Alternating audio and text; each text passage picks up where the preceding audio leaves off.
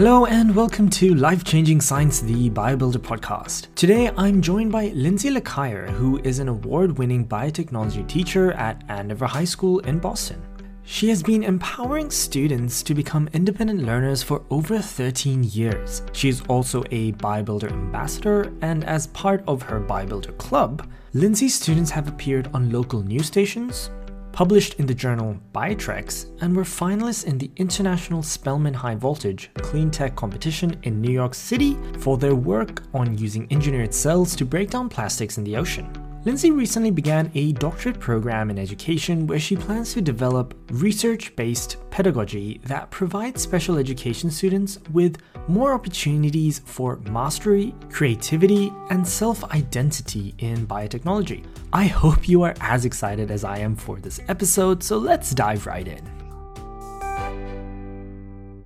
You were recently awarded the 2021 Ron Madigian Biotechnology Award from the National Association of Biology Teachers. So the award recognizes a teacher who teaches biotech in the classroom in a creative way. Firstly, massive congratulations. I'm extremely jealous of all the students who had the wonderful opportunity of being a student in your classroom. And in almost every life-changing science podcast, I say this. I'm always surprised that I keep saying this. I wish I could go back to high school, right? I never thought I would say that. But I want to take a time machine, go to Andover High School, and just experience the classroom. Because biotech is so different now, how it's taught in high school. It's so advanced than it was a few years ago, even like 2 years ago. So my question is, could you paint us a picture, tell us a story of how it looks like to learn biotech in your classroom, and to what extent has BioBuilder been the most transformative experience of your profession?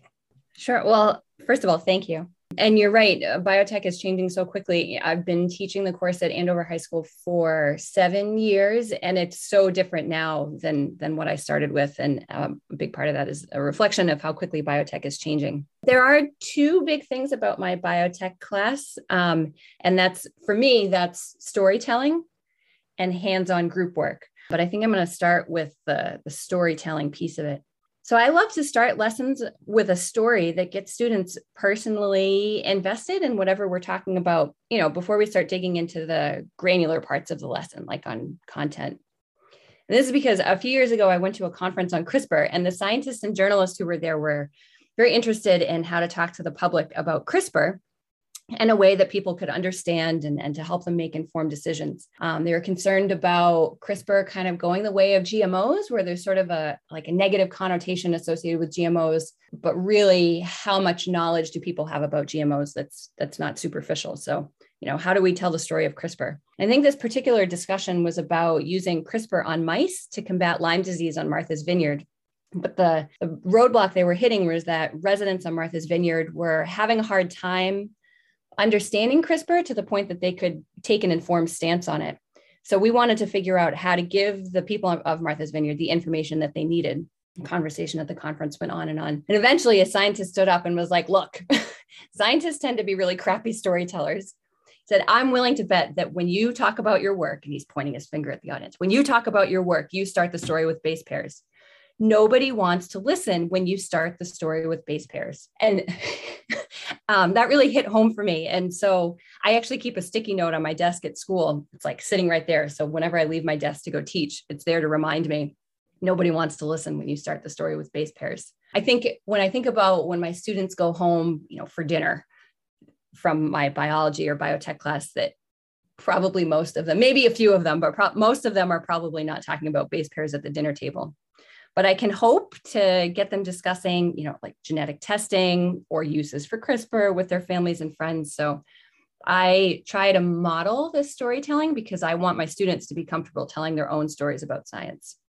But like I said, the other big part of it is that we do a ton of hands-on lab work, like you might expect. Biotech is a half-credit course in our school. So it's probably every week we're working on a new technique, starting with pipetting and pouring gels and electrophoresis, do ELISA, PCR, restriction enzymes, transformation, CRISPR, cell culture, and the BioBuilder curriculum fits really well within all of that. BioBuilder has totally been the most transformative aspect of my career. It lets me be a scientist. We talk a lot in our school about identity. developing students' identities. In particular, how to shift in our classes from students thinking, oh, I'm doing science right now, to I am a scientist. And I think BioBuilder is a really cool way to do that. I think a lot of times as a science teacher, it can be like our frameworks are so broad, right? And our textbooks have so much vocabulary in them. It can be really easy to be hyper-focused on that curriculum or assessment. But I think that BioBuilder provides like a really flexible scaffold that lets me teach the same concepts about DNA, for example, but in a more meaningful context. So I get to stay current in this like really exciting, rapidly expanding field of synthetic biology and involve my kids really in the new stuff that's happening and get connected to a really amazing community of all the BioBuilder teachers and mentors. Very transformative. Could you tell us how you brought the BioBuilder curriculum to your students in the classroom, as well as developing the BioBuilder Club at Andover High School? Sure. So I'll start at the beginning. So our department head actually went to, I think, one of the first professional development workshops in 2011, but being department head, he wasn't able to do as much with it as he would have hoped because that took him out of the classroom. So when I started, he was like, you got to check out this program, this BioBuilder thing. So that was 2015. I went to the 3-day professional development workshop in New York at Rockefeller University, which was amazing. Like my mind was totally blown. So that year when I got back to school, I tried out the BioBuilder labs with my biotech class, and I had the students in my class design some mini projects. And then the following year, so that would have been 2016, was the first year that we had a club at school. And we had about 10 students in that first year. In my classroom, the BioBuilder curriculum looks a little bit different depending on which class I'm using it in, because I do use it in both my biotech class and my biology classes. So in biotech, I can have students design projects alongside the BioBuilder labs that we do. So like if we were doing the iTune lab, which examines fine-tuning different genetic parts and different strength promoters and ribosome binding sites, if my kids do that lab, I can then have them go back to their projects and pick out the promoters and ribosome binding sites that they need for their projects. Or when we do Colorful World, which is a transformation, but like with an engineering lens, right? So looking at the effect of chassis on gene expression. So if we do the Colorful World transformation, talk about chassis, then kids can go back to their projects and pick out the chassis that they need. So I like that alignment between the labs and their projects. In biology, where our goals are a little bit different, BioBuilder fits well into our unit on DNA. But what I've found is that if you think about a traditional unit on like DNA and protein synthesis, where you might be memorizing steps of transcription and translation, right? Like initiation, elongation, termination, why? And, I think memorizing those steps, we kind of miss some of the inherent value in why we should know about DNA these days. So I think that BioBuilder flips the way that we talk about DNA. And so I have students design synthetic biology projects as a replacement to how we traditionally teach molecular biology. What were some of the initial challenges in teaching some of sort of the, foundational concepts in synthetic biology to the BioBuilder Club students? And did you realize that at some point, maybe you had to change your approach? That is, did you have to at some point maybe flip the way we talk about biotech? Oh, that's a really great question. So I'm very reflective and constantly revising like how we do things, right? How can we do this better? So this is a really cool story. So the first year that we started the club, it was about 5 years ago. We have a mix of students in grades 9 through 12. And at Andover, our students take biology during their sophomore year. So if it's 9 through 12, at the beginning of the school year, that means that half of our students essentially haven't had bio yet. Certainly haven't learned much about DNA yet. So going into the club, I was like, well, we got to get these kids up to speed. We need a fundamental, knowledge base, that transcription, translation, promoters, coding sequences. Started with that. I taught that, but then nobody came back. And so I'd done all that work, and I had few students that came back the following week, and, new kids would come in and kids would drop out, but I spent all my time reteaching, and we had a really hard time gaining traction, because I believe that they really needed that background knowledge. And we ended the year, we still had about 10 students in the end who came out with projects. But like I said, it was a lot of turnover to start. So like I said, I'm really reflective. So going into the next year, I'm like, well, I'm not doing it like that again. So instead, I decided to have the kids start by like identifying a problem, investigating their problems. So that way, if we still had turnover, I wouldn't be the one doing the reteaching. You know, the kids within their groups could be explaining their project to the new students who were coming in. But we actually didn't have that problem at all because all the kids stayed. And I was like, what's going, like, is this a fluke? Is it a coincidence? Like, is it like, what's going on here? So if we had 10 kids who stayed in the first year, we had like 20 in the second year. So I did the same thing the next year and we had 40 students. And that's been like pretty consistent all the way through. And that flipping it from starting again with that like vocabulary base and having the kids get invested in their research first, I think the kids learn to trust the process and they take a lot of ownership, and then they trust me to make the leap to learn the genetic concepts later on. So I probably, if we start the club up in like September or October, all we do through December is have them research their projects. And then it's when they come back from the holidays that I pull off the sheep's clothing and throw some molecular biology in there to round out their projects. Starting off with having the kids pick up, like giving them a problem to solve, gives them more, I guess, ownership of the project. Exactly. And which allows for creative freedom. And once you have that, then you just run with it. Only 0.21% of all US students who take biology actually go on to major in the field. Very surprised to hear that stat. And how do we shift the pedagogy to bring in more creative minds? Oh, I love it. So I recently started my doctorate, and this is such a big part of why, what are we doing that is like basically excluding so many people, right? If only 0.21% of people in the US are going on to major in bio. In a lot of ways, there's this notion that science is this like scholarly pursuit, right? And if you think about your experience in high school or college, I think a lot of that educational experience ends up being like unintentionally exclusionary in the way that it's taught and the memorizing that's often involved in science. And I think this ties into what I was saying at the beginning about how nobody wants to listen when you start the story with base pairs. And we see it reflected in like that first year of running the club, that like science jargon can be this tremendous barrier to participation. But it doesn't need to be that way, right? Because we know that there's so much more to science than vocab. So I think a good example of this is when I have my college prep bio kids design BioBuilder projects. They are so creative. Like, I can't even tell you, it's amazing. And they love the projects. They love everything about it. The opportunity to work in groups and to own, again, pick their own problem and own it, research it and design their own solutions. So there were kids in my class this year that designed like edible straws and like self-renewing colored pencils and fruit that would have a longer shelf life and carrots that would grow perfectly every time. I guess carrots get this like root knob disease from nematodes or something. I don't even know how my students found this, but they were going to fix it in very different directions, I think, than what I would often see in the club.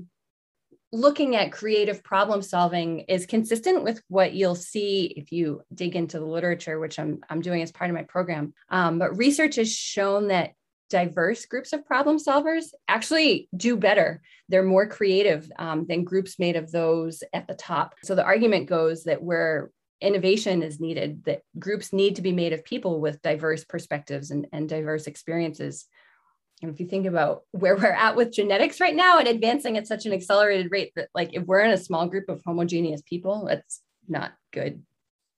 So on page 5 of your high school biotech lab manual, version 2, spring 2021, there is a quote from Sarah Whitlock's article, "We Don't Fail Well." The quote goes, "Learning resilience is fundamental to a successful career as a scientist." Couldn't agree more. So I believe BioBuilder Club students develop sort of this resilient attitude very early on. And my question is, if failure occurs, sorry, not if, but when failure occurs, before, we could addressing it with the scientific explanation, we need to overcome the mental barrier of, self-doubt and self-criticism. How does BioBuilder in your classroom, teaching methodology, philosophy, instill this positive mental attitude in the students? Because that's the most important part in any scientific journey. Yeah, they have to be okay with struggling. I mean, I think I don't know about you, when I'm learning something and I feel that uncomfortable and I'm struggling, like that's how I know that I'm learning. And that's what the BioBuilder kids experience a lot. And so they have to be resilient. They have to be okay with being uncomfortable. I was thinking about my daughter's elementary school principal because he calls it stick-to-itiveness. All of our BioBuilder students, even our most successful BioBuilder students, hit a point in their research where they're convinced that they've made the wrong choice and they want to start over. They'll call me over. Miss Sakayar, we think we're going to change our topic. No, like this is okay. It's part of the process. We'll figure it out. But I think the way that the BioBuilder year, like the length of the club year, and even the curriculum is really structured in a way that helps to convince them that like, it's okay. They'll figure it out. Because otherwise students spend their whole time like convinced that they've made the wrong choice. That research that they do, there's like this endless universe of literature to explore that's daunting for us as professionals and adults, right? And it's that much more uneasy for our students. So in our kids' club research, it's like usually not really clear where the rabbit hole is leading. You know, they'll start researching one thing and that leads to another thing, which leads to another thing. And it's like, wait a minute, what was I looking for? But the hope is that students develop like a deep enough level of personal interest to stick it out and see where it leads next. None of this happens overnight. Science doesn't happen overnight. Like that's the nature of science, right? The whole world right now could benefit from understanding the nature of science. Our students need to be patient in their work and to be momentarily okay with not knowing where their work is leading. I had a group of students who were 2 years into their projects on a plastic degrading enzyme called PETase, capital P-E-T-A-S-E, PETase.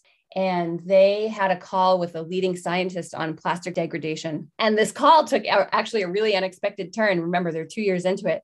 And he goes like, just so you know, this is a really great project, but PETase is actually a really crappy enzyme. No. And that's the kind of candid response that like you don't read in abstracts of other papers, right? When you're doing this literature. And that can feel really deflating. Like, guys, how did we miss this after so much of that work? But the students really view that as a positive. Like, thank you for telling me that someone had given them feedback to send their work in a different direction. It's a lot like graduate work. You might go into a graduate level program with an idea in mind of the project that you're going to work on. And the project you come out with like may or may not resemble the idea that you started with. And that's okay. And this is so important in the classroom too. Like if you think about the first time that you pipetted, I think all of us struggle when learning to pipette for the first time. And in a full classroom of 26 students, if I'm on the other side of the room and a kid is having trouble pipetting, it's so easy in their little group, right? To just defer to the kid who gets it and knows how to pipette and just put them in charge. But if I can catch it and I can pull that kid aside who's struggling and say, look, as your science teacher, like, it's not really about the pipetting, right? Like one of the most important things I can hope that you get is that if you stick to this, you can figure it out. Like you can pipette. So try it again. And that moment when they get it, because they will, and pipette correctly into a gel after 10 failed attempts or whatever, they've like stabbed the whole gel right, but they'll get it. That moment when they get it is so rewarding for them. I really loved reading about the PETase project. Vani and Paloma were involved with the PETase project, and which was really cool because I saw a link to them on Boston News. So they're already celebrity. They're already at the level of Bill Nye and Neil deGrasse Tyson. That's really cool, and I'm really happy for them. And I wanted to ask, how does BioBuilder facilitate sort of their personal trajectories as young women in science? And also that whole experience would have really prepared them incredibly well for college and what they really want to do in the future. Yeah. So Vani and Paloma actually just graduated this year in class of 2021, and they worked for 3 years on designing cells to break down plastic in the ocean using that PETase enzyme. And their idea that they came up really pretty early on was to design a water bottle label that would be coated with some spore-forming bacteria that would be activated by the cold temperatures and salt water in the ocean. And then when the cells and that gene was activated, it would code for a plastic degrading enzyme. But Vani and Paloma love to tell the story about how, they were interested in science, which is why they came to the club, but they really had no idea what they were walking into as sophomores. And yet by the end of that first year, they had entered their project into a competition in New York, the Spelman High Voltage Clean Tech Competition. And they actually qualified as finalists, and they won a cash prize, and they got to travel to New York to present their work. And that whole preparation for that project, which of course, these kids are in internships at the same time over the summer, and they were working on this at all hours of the night. But it opened up a whole bunch of other speaking opportunities for them related to this project on Boston News, and that they spoke at the Global Community Bio Summit That was a really cool experience. They got to talk to our school committee. There was the Learn Launch Innovation Showcase was another thing in Boston. Through sharing their work, really, they are serving as role models in our community, showing their hard work and their persistence on this over several years. They were involved in a number of other science clubs at our school as well, and they started our Women in STEM Club. So now Vaney is going to Columbia and Paloma is off to Cornell. We're very proud of them, both as engineering majors, and they attribute that to their experiences in BioBuilder. Absolutely. Paloma is actually one of the first women in her family to go to college.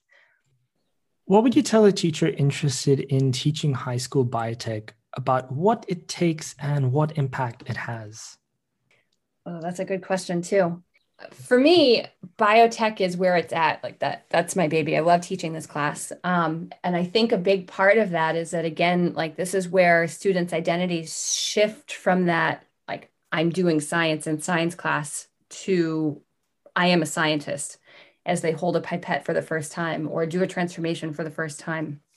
In terms of teaching biotech, I think, just like we'd want for our students, as teachers, you have to be willing to try things out and see what happens and be okay with saying, I don't know yet. I don't know why that happened, to some of our kids' questions. Biotech is changing so quickly that it can be a lot of fun to continually revise the course to include things like I can do CRISPR in my classroom now and cell-free protein expression, like these things that a few years ago, even 2 years ago, really were not possible in the classroom. It's a lot of work, but it's not difficult. It's a labor of love for sure. The other aspect that's great about the work that we do with BioBuilder and biotech is that, there are those hard skills like pipetting or sterile technique or how to use a spectrophotometer, but there's also a long list of soft skills that students develop, especially when it comes to communication. Students have to learn to talk about their work. Like there's the final assembly at the end of the BioBuilder Club year, and they can choose to submit to Biotrex for publication. That's the synthetic biology journal for high school students. So they have to write well to be accepted for that. They have to learn how to communicate through visuals. Scientists love to communicate with visuals. So they have to learn how to design appropriate visuals to go with their projects. And they're always emailing or Zooming with their BioBuilder mentors or other scientists they make connections with. So I think that collaboration and communication through all of that is a huge component of the really authentic work that they do. Thanks once again to Lindsay for joining me today. There were so many things I enjoyed and found insightful about this episode. I think it's great how our lessons begin with a story that gets the students personally invested in whatever the lesson is about. And by letting the kids get so invested in their own research first, they learn to trust the process and then trust the teacher to make the leap to learn the genetic concepts later on. I believe this episode will be very useful to educators and science communicators around the world, and anyone interested in learning about the impact that BioBuilder is having in driving the field of synthetic biology education forward. If you would like to learn more about anything Lindsay and I discussed today, please refer to the show notes. Join me for the next BioBuilder podcast. We'll welcome another wonderful guest whose career has been influenced by BioBuilder's life-changing science. See you next time.